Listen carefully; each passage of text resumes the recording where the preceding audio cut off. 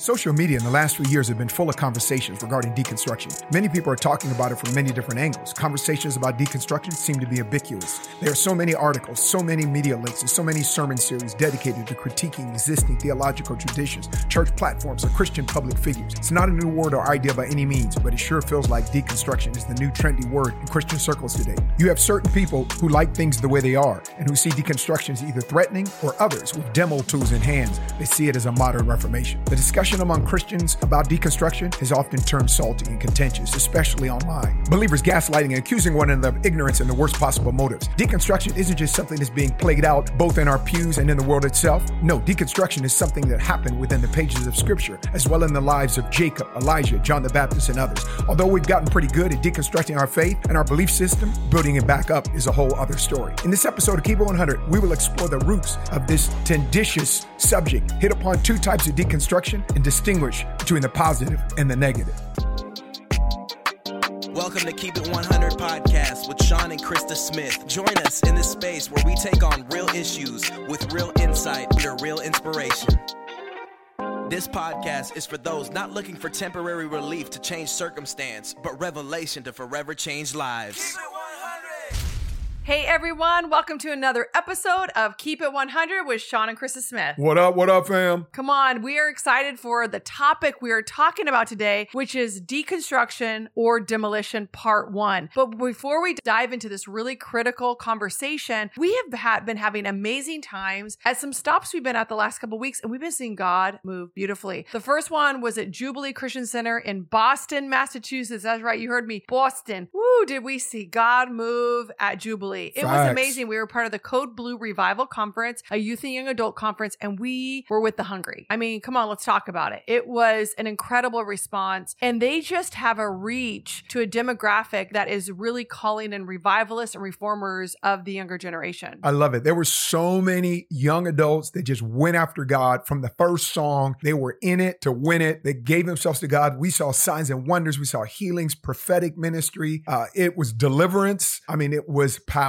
It was. We just saw really sweet prophetic ministry that felt really significant for people, and just the power of God and the presence of the Lord that the worship team ushered us into. I mean, they are an anointed worship team, one anointed group, even creatively. Just the way they express themselves creatively is really anointed and incredible. And they're led by the incredible Roberson and Mima Pierre. And they're just powerful leaders that are really taking the charge of a generation, just continue for revival. So to partner with them, it was such a privilege. They were so anointed. Even their dancers almost grabbed me a flag and jump on the stage myself. I mean, really, it was amazing. Yeah, and then from there, I went to Grace Assembly in Bakersfield.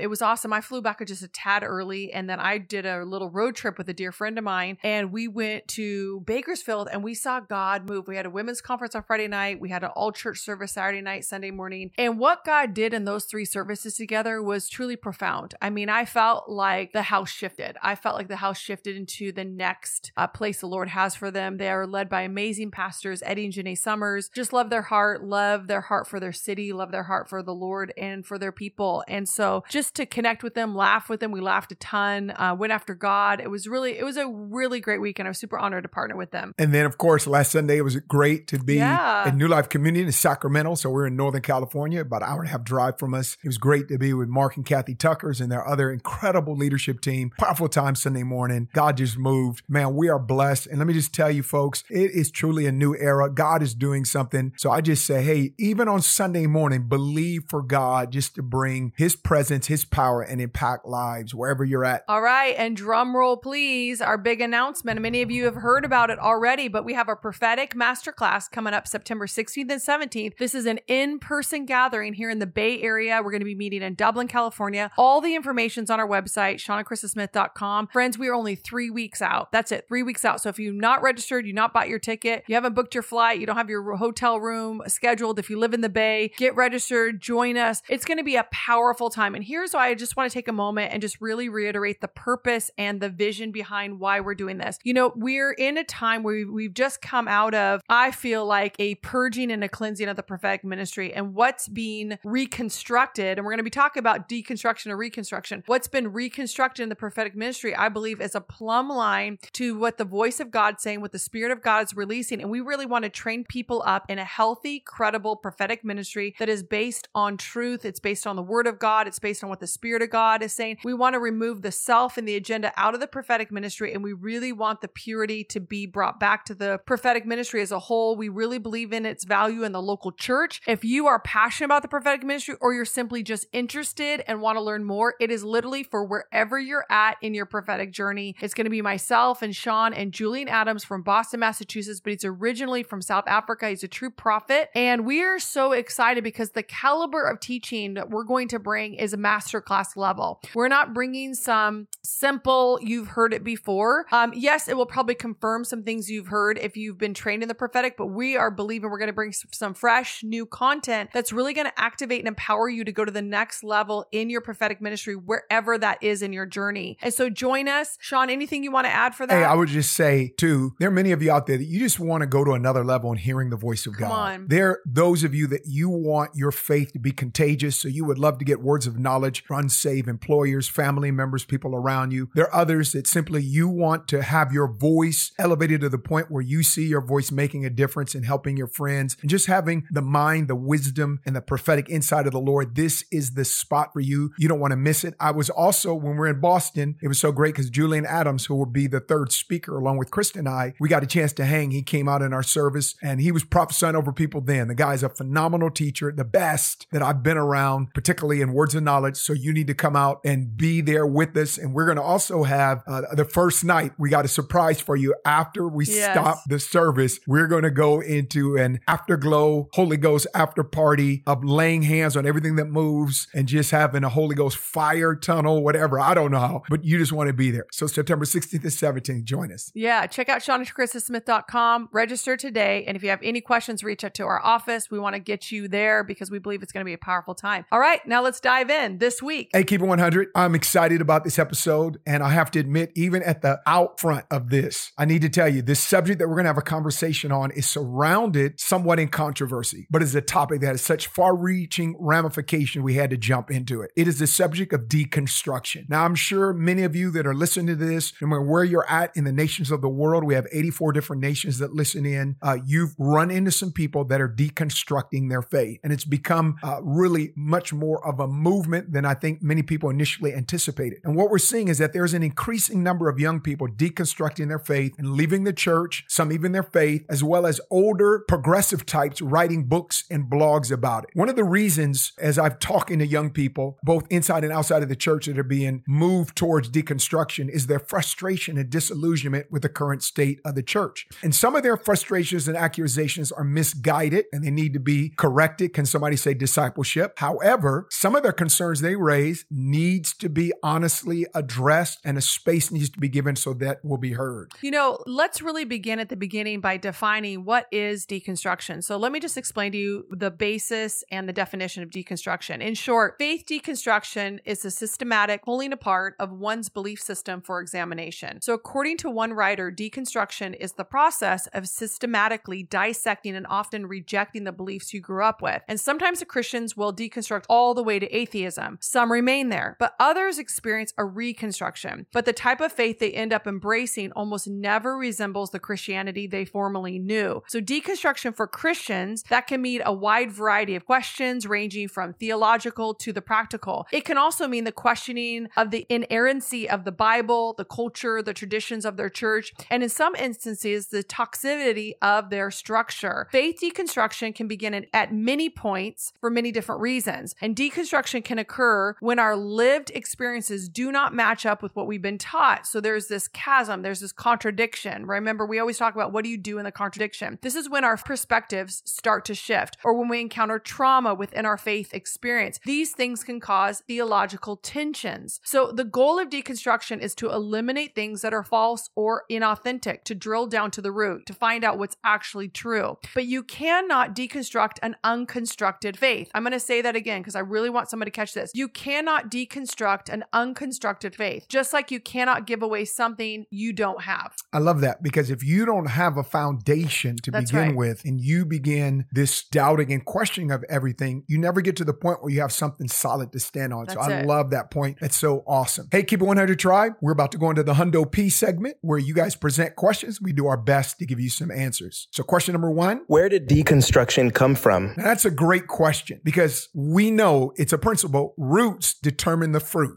Say that again for the people in the back. Roots determine the fruit. In the 1960s, a French philosopher named Jacques Derrida, he passed away in 2004. He began to advocate for a postmodern philosophy of language and its relationship to our conceptions of meaning that he calls deconstruction. I'll break this down. Therefore, deconstruction asserts that human language at best communicates how a certain individual conceives of truth at a certain point in time, but not absolute truth. It's simply a reflection of the context of their cultural, political, religious, environmental, and experiential influences. So you have to understand that deconstruction arose out of the world of textual criticism. Now, just something on the life of Jacques Derrida. You have to understand something. When I said roots determine fruit, the man wasn't a spirit-filled Christian by any means, of course, was never a Christian. He was a philosopher. He said he wanted to have religion without religion, which basically tells me that he was kind of veering towards naturalism, secularism, atheism. And so you have to understand the roots of deconstruction comes from a guy who's not a believer. He's not led by the Spirit. And we know that that which the Spirit produces life. So you got to understand the root of deconstruction. Now, that's how deconstruction started. But the concept has kind of morphed into many different ways. Some of them can be helpful. Some of them can be hurtful. For instance, in some ways, we deconstruct a passage of Scripture when we seek to understand its original grammar, its cultural and historical context, therefore its original meaning and intent. But some people have definitely got it twisted. It's really true. And when deconstruction's done in subjection to the authority of Scripture, faith in God's wisdom, humble teachability, and a preference to God's good and objective truth over our ever-shifting subjective ideals, the concept of deconstruction can actually be helpful. But here's the problem, and here's what we really need to understand. Break it down. What has happened is modern deconstruction, what we're currently seeing in today's culture, has sold the telescope it once used for observing the intricate craftsmanship of God's word to buy a sledgehammer. So I want you to understand this. What was intended to be a telescope, that means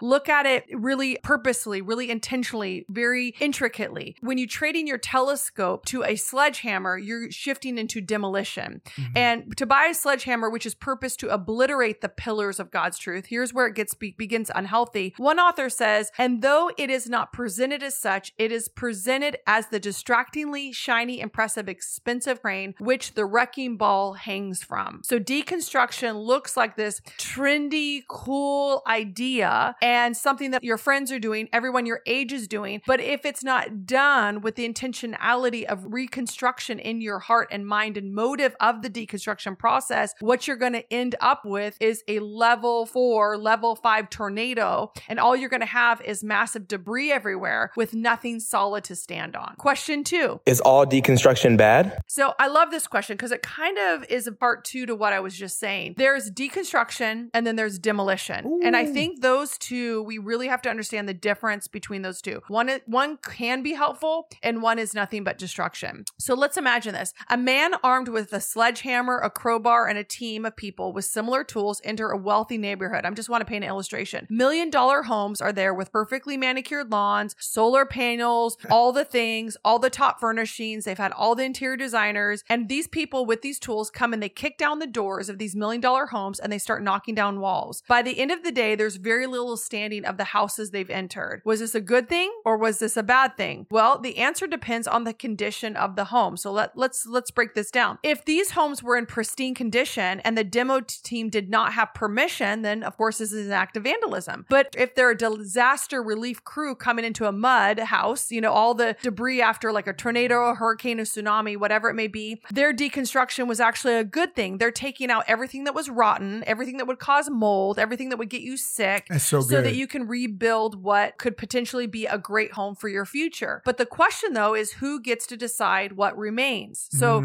apply this to the current modern day deconstruction process. Do we use the Bible? So that's a question. And if so, whose interpretation of the Bible? Do we use the history of the church to help us decide which walls to knock down, which ones stay up, which ones get demoed? And Boo, I would say this, is if after you've torn everything down, are you left with more of Jesus or less? Does this this thing look more like Jesus of the Gospels, not Jesus of modern culture interpretation, not Jesus that's trending on Twitter and what the masses say, but does this look like the Jesus of the Gospels? Do you love others more deeply? Do you see Christ is more precious? I think these things are more important.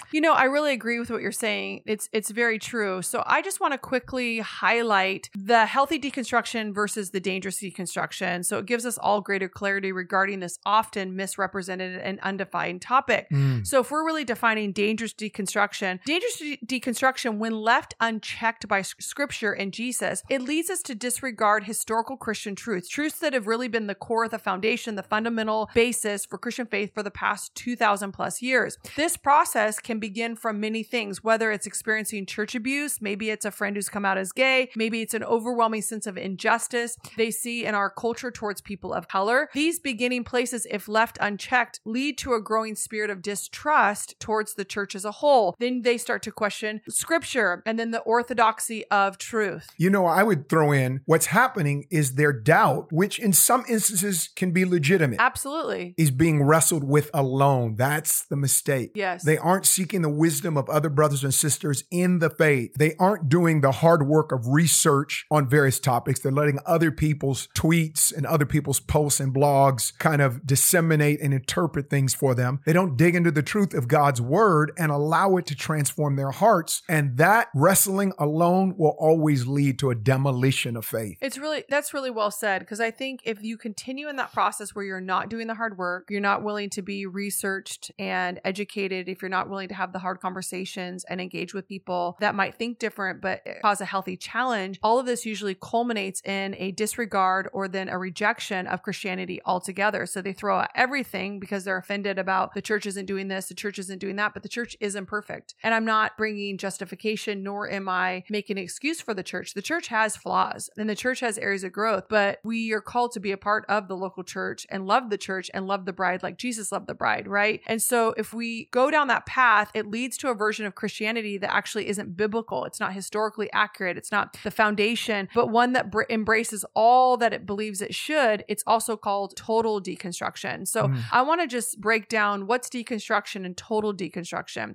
Total deconstruction, this kind of deconstruction is essentially the same as deconversion and ends up undermining, denying core doctrines of historical Christianity. Even if a person insists on calling themselves a Christian, they effectively have really left the faith. And that's tragic right there. And we're really saying that, we're eyeing that. We are. And the bottom line is the enemy wins. That's right. What he's after. Colossians 2:8 says, see to it that no one takes you captive through philosophies of this world. And that philosopher that came out with this Jacques Derrida and the way the enemy wants to piggyback that, he wants to take that in a bad direction. But on the flip side, the second type of deconstruction is that there is a healthy deconstruction. I know I'm going to take some hits for this. People are probably going to push back on it. Yeah. But it needs to be said. And this is Keep It 100. So as I've mentioned earlier, there's a healthy kind of deconstruction because bottom line, all of us deal with doubts that can lead us to a more firm and rich faith. And I might submit to you that you don't realize that we all have been in deconstruction. Let me explain. Hebrews 12 phrase says, yet once more, speaking of Lord, yet once more indicates the removal of things that are shaken. That is, that they have been made in order that things that cannot be shaken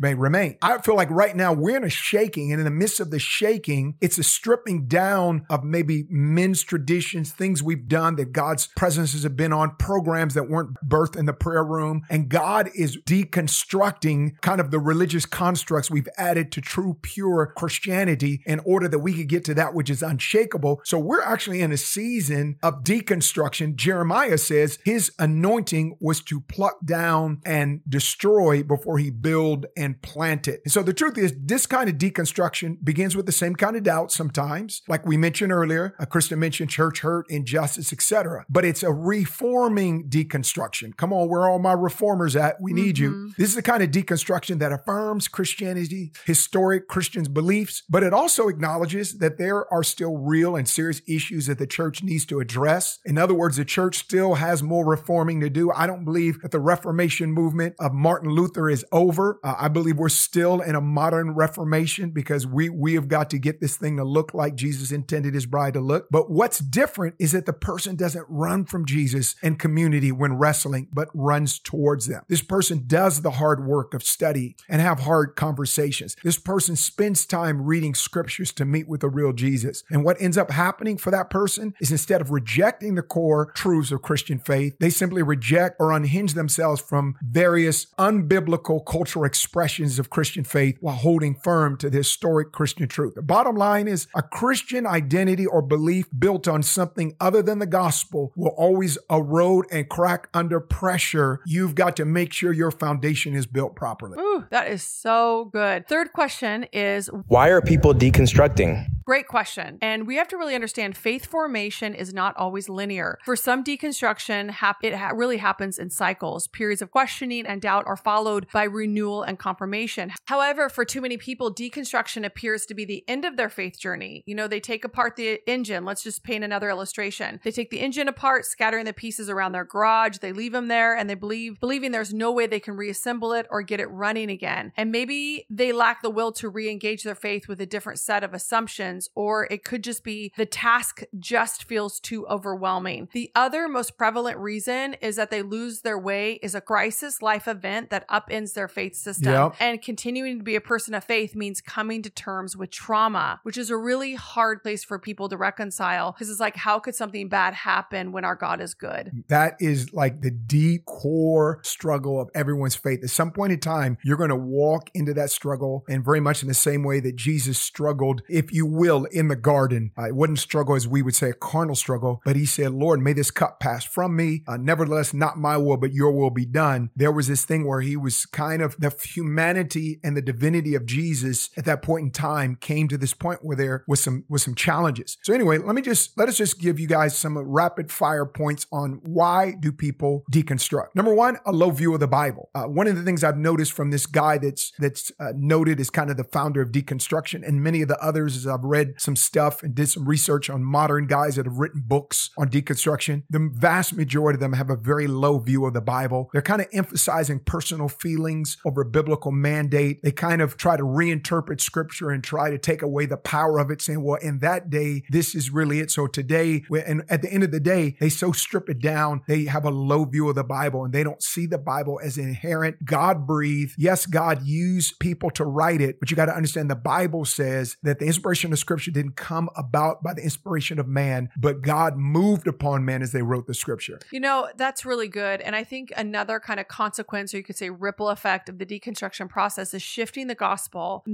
message from sin and redemption to things like social reform, social justice, equality, and politics. You know, we've seen this in current culture where the gospel becomes more focused on social issues than the issue of salvation. And we really have to understand the gospel will impact social issues and it will impact our culture. That's why we believe in revival and reformation. I believe the kingdom of God is to impact culture, but the cross must stay at the center, higher than the issues. The issues can't become your focal point. The cross has to stay your focal point as a disciple and follower of Jesus. Another, I'm convinced, reason why people deconstruct is that they've taken offense at the doctrine of substitutionary atonement. Let me say that again, substitutionary atonement. And that simply says that all people are sinners with sin that can only be atoned for by the perfect substitute who is Jesus Christ. It's interesting because I saw a lot of the deconstruction movement pick up kind of momentum after there was this monster God versus monster man debate between Dr. Michael Brown and Brian Zahn. Brian Zahn is a guy that has written a lot of books that a lot of the deconstructionists love to gravitate towards. And listen to the whole thing. I think the fact remains, and I know people will go, oh man, I like the way this person argued better than that person, or that person argued better than this person. And I believe those men are both sincere. But let me just say this. If you understand scripture, you study the early church fathers, you have to come to the point that Jesus does love humanity, but he hates sin. And Jesus was the one who took upon himself the curse so that we could have the blessings of Abraham. That is in the Bible. That's in Romans. We know the example of the Passover, that although Israelites were God's people, they had to shed the blood of that animal and put that blood on the doorpost. So when that death angel came by and the Egyptians were wiped out, they looked at the blood on the doorpost and they passed over, which was a tithe. We know that in the Old Testament, they would have 2 goats. 1 goat they would allow to go in the wilderness. He carried the transgressions of that family, and 1 goat would be sacrificed. So we see that throughout, God was setting forth, because the Bible, you have to understand there are types and there are certain principles that play into effect. And so God was showing us at the end of the day, none of us could live a life worthy of God all on our own. So Jesus had to live a life without sin on our behalf. And he did die a painful death for our sins that basically our sins deserve. We deserve it. He who knew no sin took sin on our behalf and we could experience eternal life. And by sacrificing himself on the cross, he took the punishment for all sins at once. And he made the ultimate sacrifice. Now, I can go on and develop it, but I know people have taken offense. And let me just say, I recognize that we think of a merciful, fun God as a God that has no anger, that there is no wrath or judgment. But you got to read the Bible. He does have wrath and judgment, but it's aimed at sin. In the same way that if a disease took someone you loved, you couldn't like that disease. You would hate that disease. You would do whatever you could to eradicate that disease because it is marring someone you love. And so this really, I believe, goes back to the point that we need to disciple some people so you can understand, no, he's a good father. He's so good that he sacrificed his son. Jesus chose that because what Jesus was ultimately saying is, I'd rather go to hell for you than to go to heaven without you. That's love, you guys. That's so good. So well said, baby. You know, another reason people deconstruct is they really are just using Jesus as a springboard to something else. And the something else could be, you know, their intention for a peaceful life, success, acceptance among a community, a crutch for when things get hard in life. And people who expect Jesus to work for them instead of worshiping him for who he is are always going to be disappointed, right? And will eventually start shopping again for that something else that works better. And we see that again and again in people that they just come in thinking that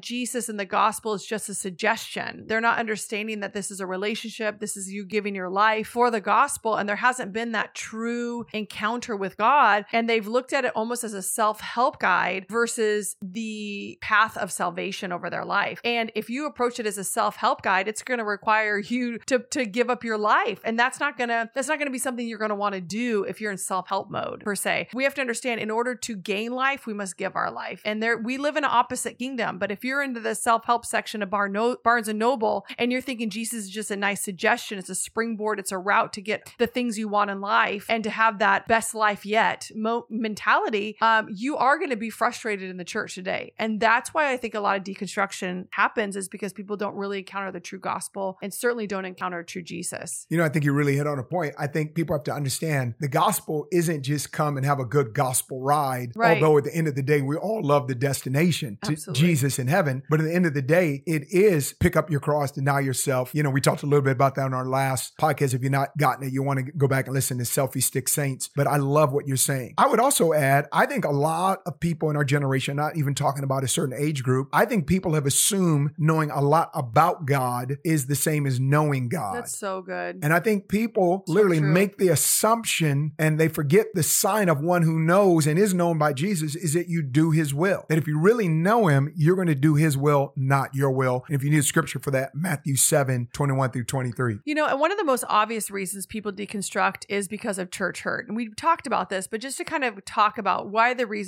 people deconstruct, just kind of staying in the school of thought. You know, according to Joshua Ryan Butler in his article, The 4 Causes of Deconstruction, this was really interesting. He said, many who deconstruct have been wounded by abusive or manipulative church leaders or genuinely unhealthy church leaders. Unresolved hurt will always unravel your moral foundations and connection to the Holy Spirit. And there are spiritually abusive churches, and you shouldn't stay in what's harmful to your relationship with God, but also don't leave the faith community instead of, you know, not finding a healthy one to be a part of. You know, I think we have to understand, and I'll just share a little bit of my story. I've been in super healthy churches and I've been in actually very toxic, unhealthy churches. And I think we have to understand that I learned in the healthy ones, like what it was to look like in my walk with God and what it looked like to really do life with Jesus and be transformed by the the renewing of my mind and walk in freedom. And then I learned in unhealthy cultures what not to do. There was still a discipleship. It wasn't the discipleship I was wanting, but there was still discipleship from the Lord. There was still a learning from the Lord. I'm like, I don't want to be that kind of leader. I'm not going to be that kind of person. I'm not going to live that kind of life. And so I learned what not to do. And that's valuable as well. And so did I leave eventually? Absolutely, because I'm not going to stay in a toxic, unhealthy place. So if, I think church leaders can hear this, and I pastored for many years. Sean pastored as well before itinerating full time. We believe in the local church. We love the local church, but we're not naive enough to think that every local church is healthy and is a functioning, healthy place. And I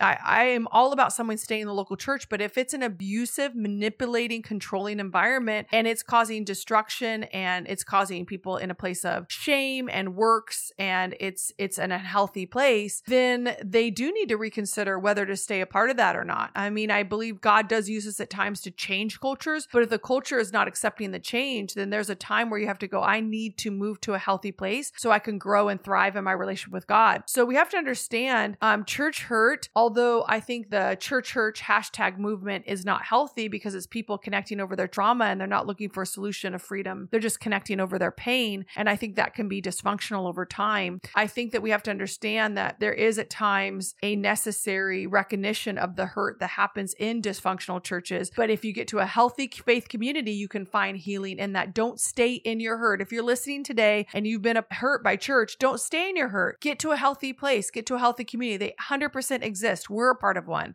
There's a lot of people that are part of them. And that can actually be one of the greatest gifts in your life is a healthy faith community. I think that's so profound. And I was kind of writing down and thinking some R's. There's ritualistic churches, there are raw churches. And you're going to find some messes in some churches that have certain rituals that they go by, but they could still be good churches and still going after God. There are like legitimate biblical church rituals. There are churches that are raw. You're going to find some people, as Krista said, they're going to make mistakes. And you may pray and work through. You may be part of a person that helps pray and walk with a community to get through and grow, because a ritualistic church can change. A raw church will mature. But here's the other two churches that are ours, is repressive churches and rogue churches. If you're in a repressive church or a rogue church I would define that has become so about a person's personality. It's so about literally control, manipulation, toxic. We're going to not talk about the elephant in the room. You might need to peace out, like literally peace out. Go find another Holy Ghost church, people that you're going to find a true mom and dad. And repressive ones,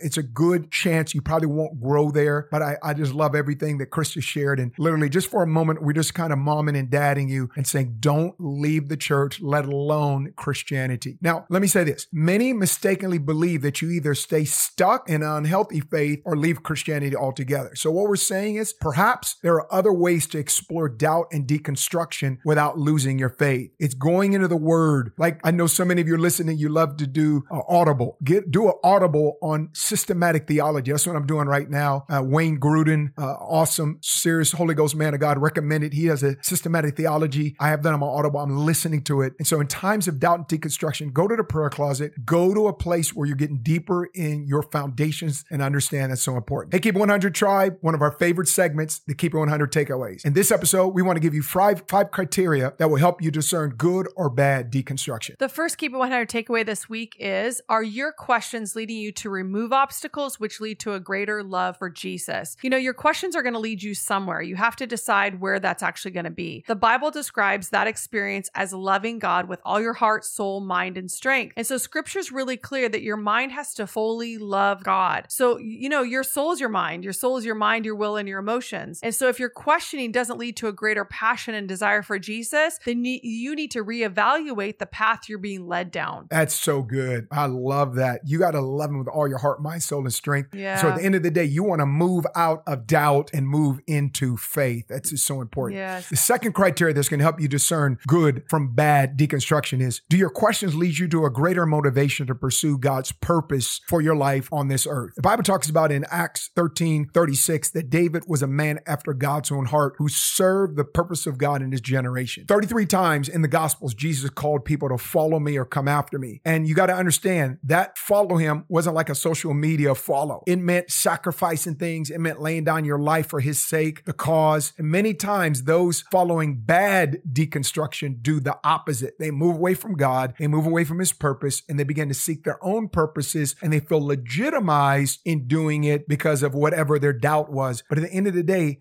doubt will never stand as an ultimate excuse for where you place Jesus. Ultimately, you've got to choose that, and that needs to be intentional. The third Keep It 100 takeaway to determine whether you're in an unhealthy or healthy deconstruction process is asking yourself the question, do your questions motivate you to become more active in God's design for his church? So the Bible clearly shows us that Jesus is washing his church with the water of his word to present the church to himself like a bride or adorned for her husband. We find this in Ephesians 5:25 through 27, Revelations 19:6 through 9. So it's a problem if your questioning motivates you to disconnect from God's people, to become more isolated, selfish, and to pursue your own interests. Hebrews 10:25 tells us not to forsake the assembling together, which is the gathering of the church of the saints, as is the habit of some, but do so all the more as you see that day approaching. So good construction leads to kingdom advancement, while the unhealthy leads to devastation. So we have to make sure we're embracing healthy deconstruction and fleeing from destructive demolition of our faith. The fourth criteria to distinguish between healthy and unhealthy deconstruction is, are you being honest about your sin issues and temptations? This is a big one, gang. Listen to it, because it's pretty easy to begin a destruction journey by assuming things and putting our issues in the best possible light. What do you mean by that? It's especially true with regard to our own personal temptations and sin struggles. What I've seen is that there are many people that are facing temptations and sins for which they want approval. However, the Bible condemns it. So in the name of deconstruction, they begin with a forbidden conclusion, at least a conclusion that is not backed by scripture, and they work their way towards finding approval either outside the Bible or twisting scriptures to try to back the embracing of their sin. And I'm not talking in this point in time about person that actually sees that there are issues in their life and they're trying to work through it in the area of their sin, and they're kind of fighting against the sin. They're trying to get right with God. They're trying to embrace the love of the Lord and get out of bondages in their life. That's not what I'm talking about. What we are talking about is unhealthy self-deception, calling light darkness and darkness light. That kind of dishonesty might result in a temporary relief or happiness, but it ends with separation and judgment. And we got to be relentlessly honest with ourselves and others about our sins and temptations so we are not deceived by them. So one of my mentors mentioned to me, Winky Pratney, he says, Sean, pay attention when people have a dramatic theological shift in what it is that they believe, because sometimes it is making a way for a lifestyle choice or a sin that they're embracing. And I'll never forget that. And I've seen that thing play out on different occasions. Anyone that listens to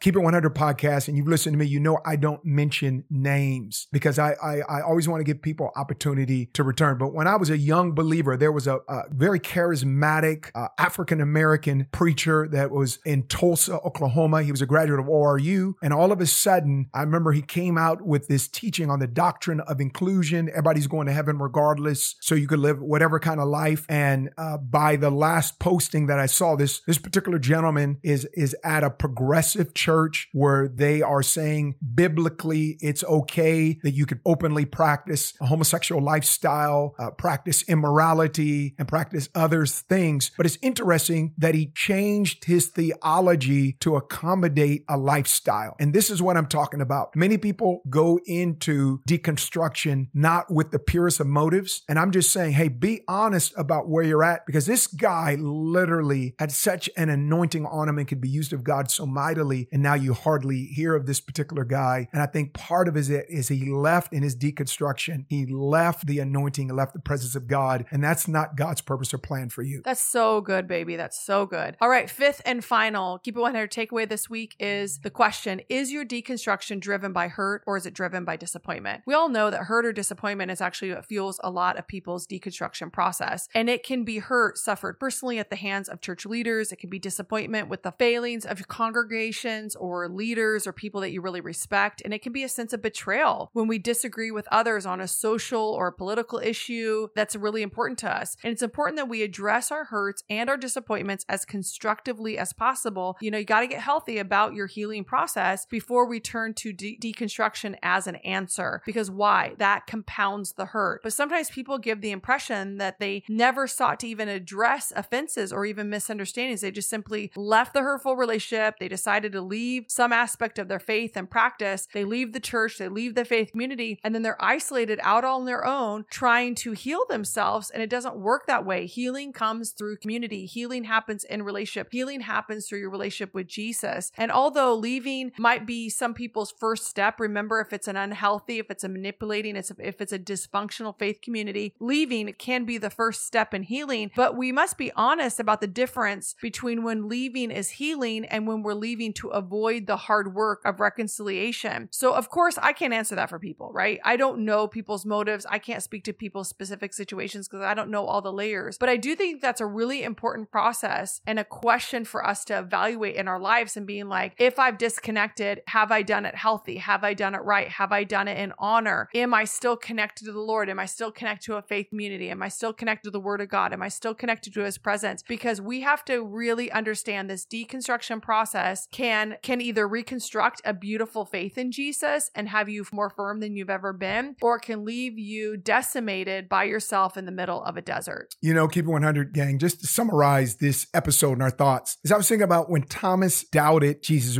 resurrection. And obviously Thomas had walked with Jesus for those 3+ years as Jesus was doing his earthly ministry. He was exposed to the miracles. He heard the teaching. He was around the person of Jesus. And when Thomas doubted at the point of the resurrection, Jesus took the gracious step of providing more attention, more time, and evidence than anyone reasonably needed. You can see this in John 20, 24 through 28. And I think that maybe as believers, we need to sympathize with those who are struggling under doubts and be ready to go the extra mile when we can and when they're ready to go. On the other hand, Jesus didn't applaud Thomas for being skeptical. He didn't kind of begin a whole movement around it either. He just graciously dealt with the skepticism. And the Bible tells us to bear with our brothers and sisters in their weakness. And so we've got to have that kind of attitude. Along with that, deconstructive thinking always turns on itself, using further distinctions to show any given distinction is misleading. In other words, it never gives stable ground to stand on. So while being respectful of doubters, the church needs to hold its ground on principles that are truly clear or fundamental to faith while loving people through the process of deconstruction to reconstruction. Thanks so much for tuning into the Keep It 100 podcast. Make sure to rate, review, and refer us to your friends. And be sure to click that subscribe button so that you're alerted as soon as new episodes drop. Help us get the word out. Share this link on your social media platforms and check us out at SeanandKristaSmith.com. You can also find us on Facebook at Sean and Krista Smith Ministries. We would love to hear from you on how this podcast has impacted you, so be sure to show us some love. Hey, Keep It 100 Tribe, you do not want to miss our next episode, as we're going to continually talk about this concept of deconstruction. We laid a foundation this week, but you're going to want to hear some of the points and their special guests, and we're going to have talking about it. And so remember, relief may change your circumstance, but a revelation will change you.